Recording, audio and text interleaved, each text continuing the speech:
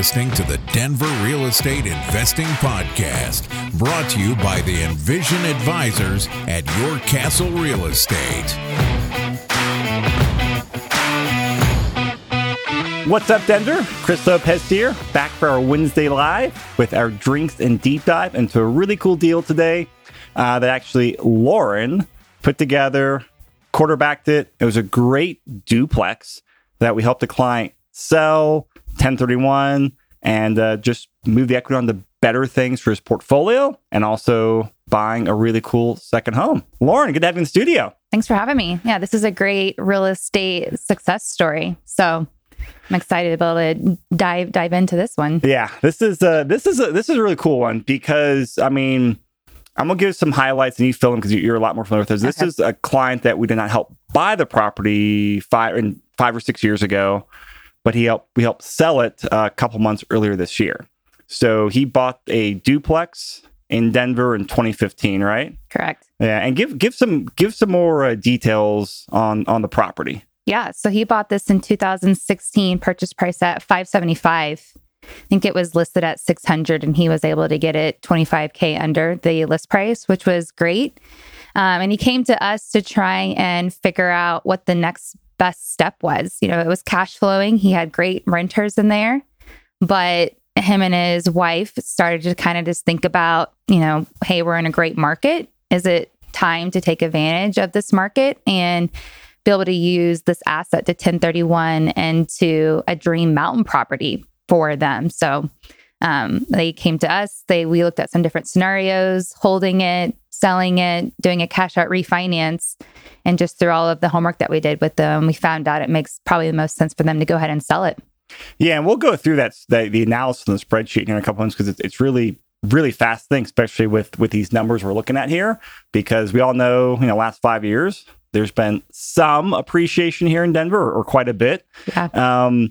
But before we jump into the more details on this properties, we often get people saying, hey, how can I make money in a market like Denver? How can I make money in a market like Colorado where, cash flow is tight now, and it's been tight for a while, but we still have people making a lot of times a multiple six-figure exit on a property. And it's really understanding the market, the power of, hey, it's a growing market through appreciation. And as you build equity, what options can you have that match up with like what your goals are, what's the best use of the property, and how it all fits together with a bigger picture, which is just where like our team comes in play and we do a great job on there. Yeah. And I think too, anytime you approach just a traditional real estate agent and you have somebody, a seller coming to you, asking them for your professional advice, should I sell my property? And it's usually in the best interest to the potential listing agent. Say, absolutely, this is a hot market. It's always a great time to sell. It's always a great time to sell. So, the added value, what we bring into, again, it's not just making that quick dollar for the client. It's also looking at, what your future goals are and are you able to capitalize on this asset? So we've got a couple photos that we can share. So, Jules, if you can start showing those. And then while we're showing those photos, which is on the video and will be in the blog post for everyone listening out there, give everyone just a minute overview about the property. Like, what was the layout? What was it like? Like, talk about the property. If you can click and talk at the same time. Yeah, so I'm just kind of clicking through the aerial pictures here, just kind of shows you where the location is. So this is in Sloan's Lake. It was a single family home that was divided into a up-down duplex before our client purchased the property. So it was legally zoned actually to have 3 units on this property. But the previous owners, they had turned it into a legal duplex. So it was a total of 6-bedroom, 6-bathroom with a 3-car garage duplex. And what was really great and unique about this property too is that it was built into a hill in a sense. So you can look at this picture I have on the screen right now. All of the square footage is technically above ground. So the bottom units, is above ground, full, lights, and then, also the upstairs as well. And it had the 3-car garage. It was already updated on the top units. And then the bottom unit is what our client went in and made some updates to it. So they upgraded like the flooring, the kitchen to today's, standards. But being able to find a 6-bedroom, 6-bathroom, each unit, had a 3-bedroom, 3-bathroom. layout as well. So for this particular location, you could walk to the Mile High Stadium. Meow Wolf just opened up right down the street, which is another great point of interest in Denver. You have Sloan's Lake, which we all know is a point of interest for a lot of young professionals. So this location really demanded high rents as well. And a really cool feature about the property is in that bottom unit, there's that kind of like that 1-bedroom, 1-bath closet that had an exterior entrance plus a entrance interior that could, lock off and Airbnb or rent out. Yep. So the downstairs unit had multiple points of access. And so we did the AirDNA report on the 1-bedroom, 1-bathroom. And that alone, just generated so much potential income. So if somebody wanted to rent out the top unit, live in the bottom unit, and rent an Airbnb short-term rent, that 1-bedroom, 1-bathroom, that would just be a whole nother additional cash flow as well for them. And that was one of the cool things we had when it came to like time to market the property to, on the listing side, our job was to get the most offers, highest and best price. Lots of great options on there for investment, investor potential and also house hack potential as well. Like live in the bottom unit, Airbnb out the one one unit there or whatever we want to do. Like it gave optionality, which is always great when it comes to, when you're looking at buying or selling properties. Yeah, I would say pretty much on all of the buyers that walked through there, it was a pretty good split between investor and owner occupant, which was pretty impressive. And it ended up, the first offer that we got ended up being a true investor. They just needed a house to build out, put their cash into. They were 1031. We can go through the details later, but we ended up going under contract with an owner occupant, which I think is what we all predicted the property was going to go under contract with, just because it provides, great cash flow, great lifestyle, and different options to really maximize the asset. Yeah. And so this is where, we're going to go in the spreadsheet next to everyone, but taking a step back, go back. So they bought this in 2016, for over $500,000, which was, expensive at the time. And, of course, we've seen tremendous upside here, but they were able to live there.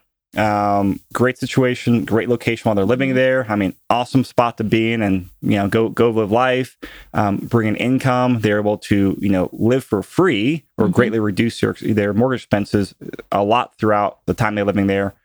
Moved out, converted to a rental, and then they were just able to play what we call adult monopoly. They had their greenhouse. They were patient. They went on go for 5 or 6 years, let the market do its thing. They were disciplined investors. They did a good job maintaining it. And then they were able to sell it and go up into essentially a red hotel. Just take that equity and go out there and do, better things with it. So I want to dive in the spreadsheet because this is fun. So this is our return on equity spreadsheet that we're looking at. So this is our return equity spreadsheet. We've gone through this numerous times. Are you guys able to pull up on the screen so Lauren can see it? Sorry, we're changing some monitors around right now. So as Lauren said, bought for about $575. Yep. And then when they sold it, so they had an annual rent of monthly rent just under $5,000 a month. When they were going to sell it for, traditional long-term rental upstairs, downstairs, and being able to rent out the garage out back as well. Plugged in typical operating expenses, 5% vacancy, 10% property management, taxes about $3,200 a year, property insurance about $2,500 a year, and repairs, reserves, bumped up to about 10%. I mean, it's an older duplex. It's in great shape, but it's still, 100 years old? I mean, like there's an older one, right? Yeah, I would say their deferred maintenance was pretty low. They had a really great working, boiler. They had central air, and I would say we could run it at 8% because there's quite a bit of modern updates to the older property. Great. Well, I'll change that. Plug in the current financing numbers. Won't go through all the details on here because I want to just jump to the summary page, keep it really simple. But what we're doing here is we are, from a high level, we're taking their property, and we plugged in a lot of stuff what they bought it for, and we're looking at it from like today's perspective. Months ago when we first started talking to clients, what were their options? And it's always best to look at a property today. How is it performing today? and how's it performing in today's market as a current rental property. So we take that to compare, hey, is this still a great rental where we're getting returns from? And it allows us to do an apples and apples comparison. Hey, if we keep it, we got to use today's numbers versus you pull out money or you sell it to go buy other properties. It allows us for a current apples to apples comparison. So when we looked at the options here for keeping it, or the three options here of keep it, refinance, or sell it, I mean, we didn't have to run the spreadsheet. We knew it was going to make the most sense to sell it. And that's just because we had such a huge such a huge appreciation run going up to equity. Yeah. But look at this here. If they keep it, they're making about 9% on their equity, which is the amount of money they have in their house. So current value minus loan balance, about 9% on their money, which is a good return, but it's not, necessarily great for real estate, especially this is a younger couple. They're still very much building out their wealth and their future retirement plans. Now, if they did a refinance, they would be able to pull out some money. And this is where you run into two scenarios. If we did a maximum refinance, they could pull out a big chunk of money, like up to like $300,000, potentially. Take this numbers with a grain of salt. We get into some jumbo loan territory here, but just for modeling purposes, could take out like $300,000 in equity, but now it turns into a negative cash flowing property. Yep. Which is where it gets tough. It's like, hey, great, pull out a lot of money, but is that worth having a negative cash flowing asset? Which, generally speaking, I mean, we're not a fan of that. Yep, they were not comfortable with that. Yeah, and I agree with them. Like, you want to have your assets siloed so they can stand on their own 2 feet and they can still perform.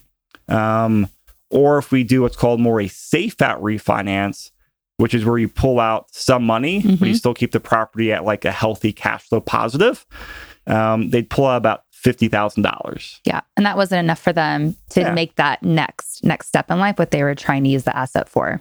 And that was to trade up and go out there and they wanted to get buy something. Mountain property. Exactly. That they could get more personal value out of. So, and it's just great. I mean, this is a great exercise because everybody has these conversations in their minds trying to figure out what's the best next step. But, the simplicity of what you create with the spreadsheet, the numbers don't lie, and it makes everybody feel so comfortable at making that decision for them for that next step. And it's always like a light bulb goes off, or it's always like a feeling of like relief that you see when we go through this exercise with our clients, because it's just right there in front of them. Yep. And it's cool too, because this is still like our modeling numbers we put here. We can compare it to the actuals, and that actually came really, really close. Because what we do here, we model it, then we say, great, now I have to go out and talk to a bunch of people, a lender, a 1031 person. Let's get a better, a lot of times people will run a CMA on the property, get much more numbers on here. From high level overview, helps them steer themselves into at least taking 2 of the options away. Exactly. Now we can drill down into just 2 of these to figure out what makes the most sense. And we had modeled that if they sold it, they'd walk with about $530,000. Yep. Which is, I think, extremely close what they end up walking away. Yeah, I was say extremely close. Also, and an insane amount of money. Yeah. Not quite insane, but it's a lot. I mean, $500,000 is a lot of money. Which, taking a step back, let's talk about this for a second, because this is one of the powerful things about the market, is that Denver's a growing city, and as cities grow, asset prices go up, and a lot of people forget about the amount of money and wealth they can create through holding on to properties, being patient for 5 or 6 years, buying a property in good location, and then take that equity and go redeploy it. And what was another cool thing about this was, since they lived there for a while, they were able to exclude some of the money from capital gains, since they lived there for that 2 out of 5, and they were able to also then roll over some money in the 1031, since essentially half the property's income property, half the property was a primary residence. So they gave them some really cool optionality. And as Lauren said a few minutes ago, this is why, it's what we like to do with people. Say, before you do anything, let's go through every option. Let's run through every detail. And we get a lot of stuff to do. And now you got like 8 people to talk to. But we do this to avoid situations. And we've had clients like, oh, I've already got this property listed. Can you help us buy something? Oh, well, you kind of missed this fact, or you missed this tax consequence. You actually can't 1031, you can't do this. And you shot yourself in the foot. Yeah. Planning is extremely important when you go to sell a rental or investment property for that exact reason. Yep. So people ask us, I feel like, I'm 6 months out. Is it too early? It's never too early to start planning. Yep. Because we would rather people not pay, taxes on $500,000. Yep. So that worked out extremely well. And so, when it came to the listing strategy, you talk about that because this was a very unique property in a great location. And also, you did an amazing job of marketing it and drumming up a lot of business or a lot of offers for the client as well. How did that play out? Well, timing was a very important key. It was definitely at, the peak of our sales season here. We still had very limited inventory. Prices were, just continuing to go up. And so, as prices are going up, you have to be creative on how can we make this higher price point home appealing to multiple different types of buyers. It was a single family home that was divided into two. So I really had to sell the story, of house hacking and living in a prime area and being able to either completely subsidize your living expenses while you're living in the house, or also if you really want to maximize it, generate income while you're living in this house. So it's a higher purchase price, premium area, but explaining, in our listing, of opening up the idea to potential buyers of, this being a great house hack opportunity. So we were able to create, a OM and just being able to describe 3 different types of scenarios to 3 different types of potential buyers out there of using the Airbnb, being a traditional investor, or just strictly just house hacking without the Airbnb. So we did the extra legwork and got all of those potential rent rates, short-term rental income, and just laid out the scenarios extremely simple to where if you had a potential buyer that had an agent that maybe wasn't trained in this type of investing strategy, they could just download this little, OM that we have. And it just explains, very basically, what, if you end up buying this property, what this asset can be doing for you.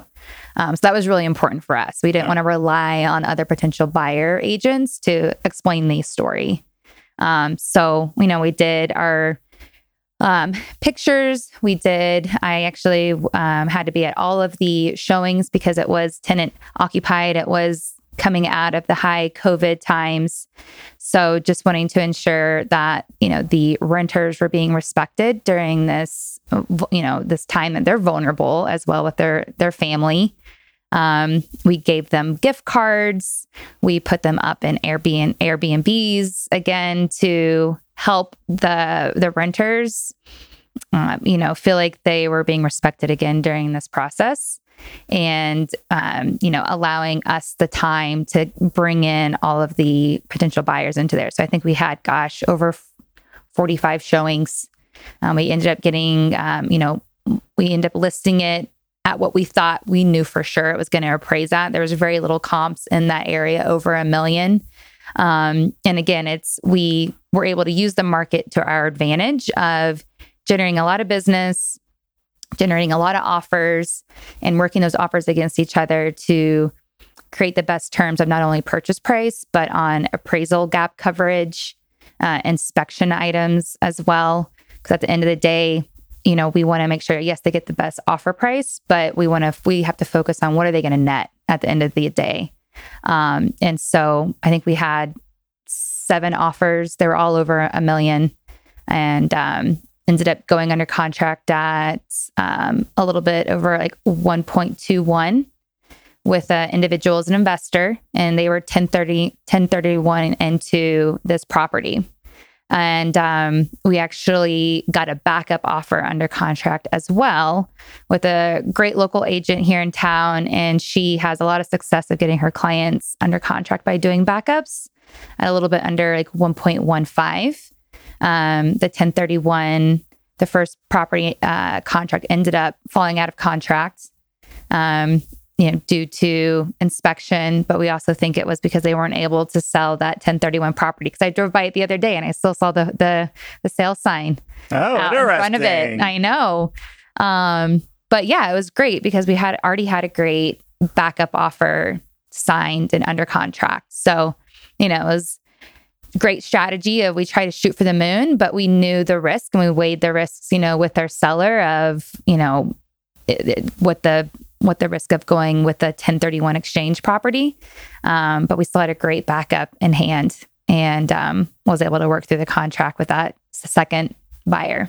And that's, a big part of the reasoning with the original first offer, like, hey, we know it's a little riskier, but we've got, we got people in second, third, fourth, we got a line deep here. Like, cool, if this one doesn't work out, we've still got the other willing people that are still, willing to do this.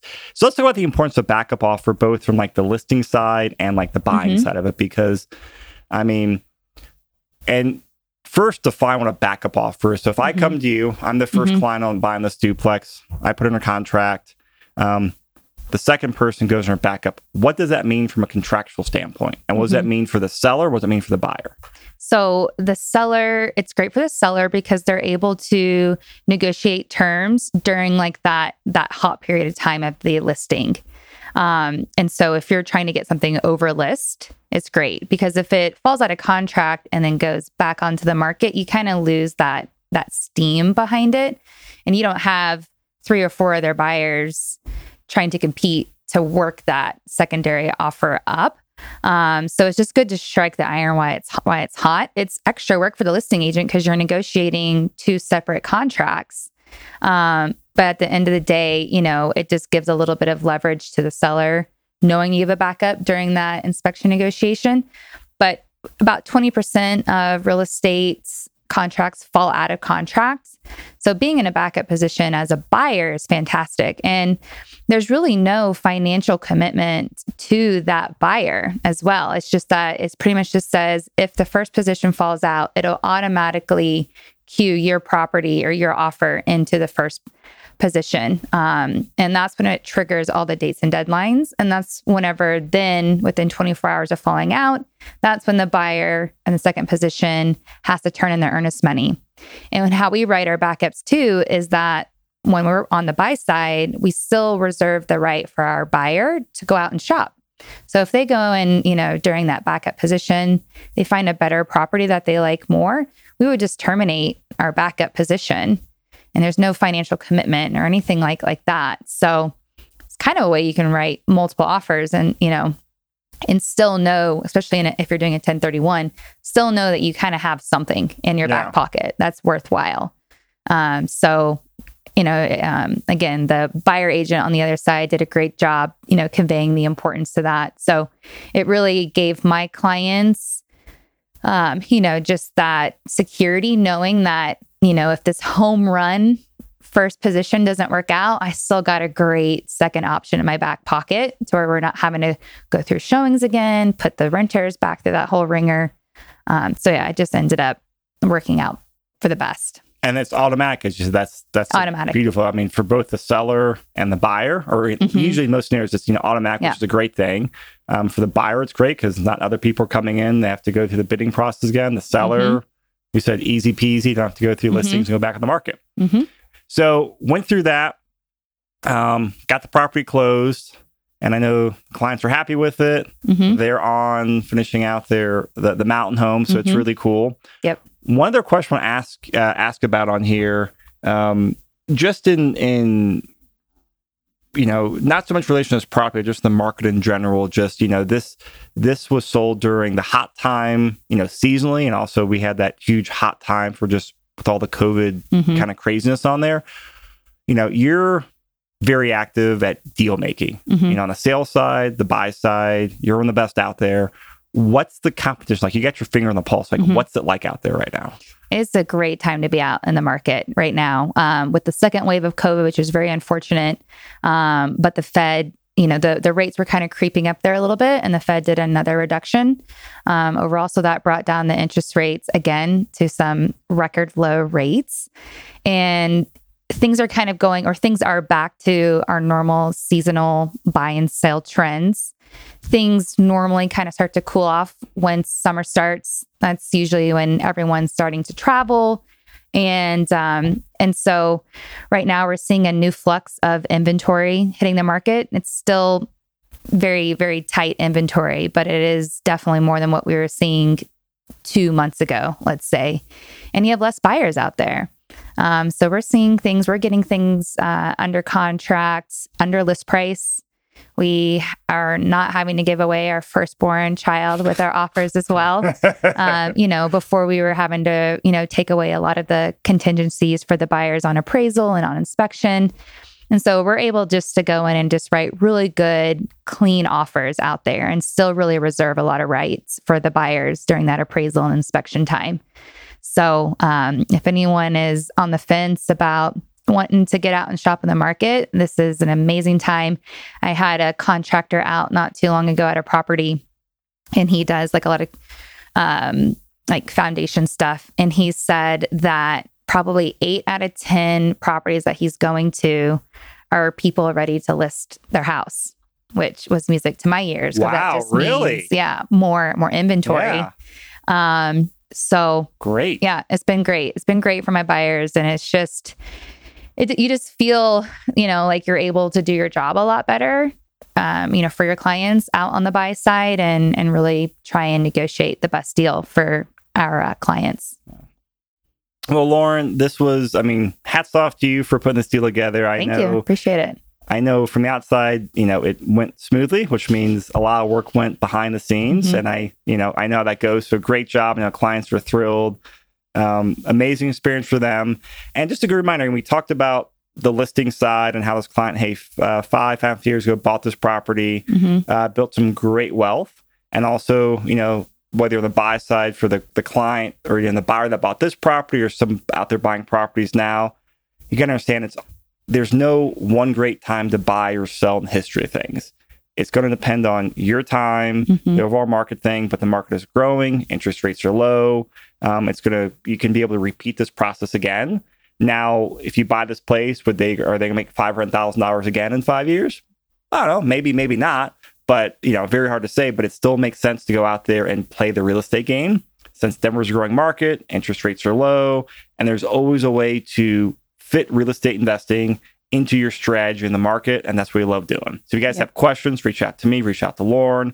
We'll sit down, we'll run these analyses, we'll, help you figure out everything.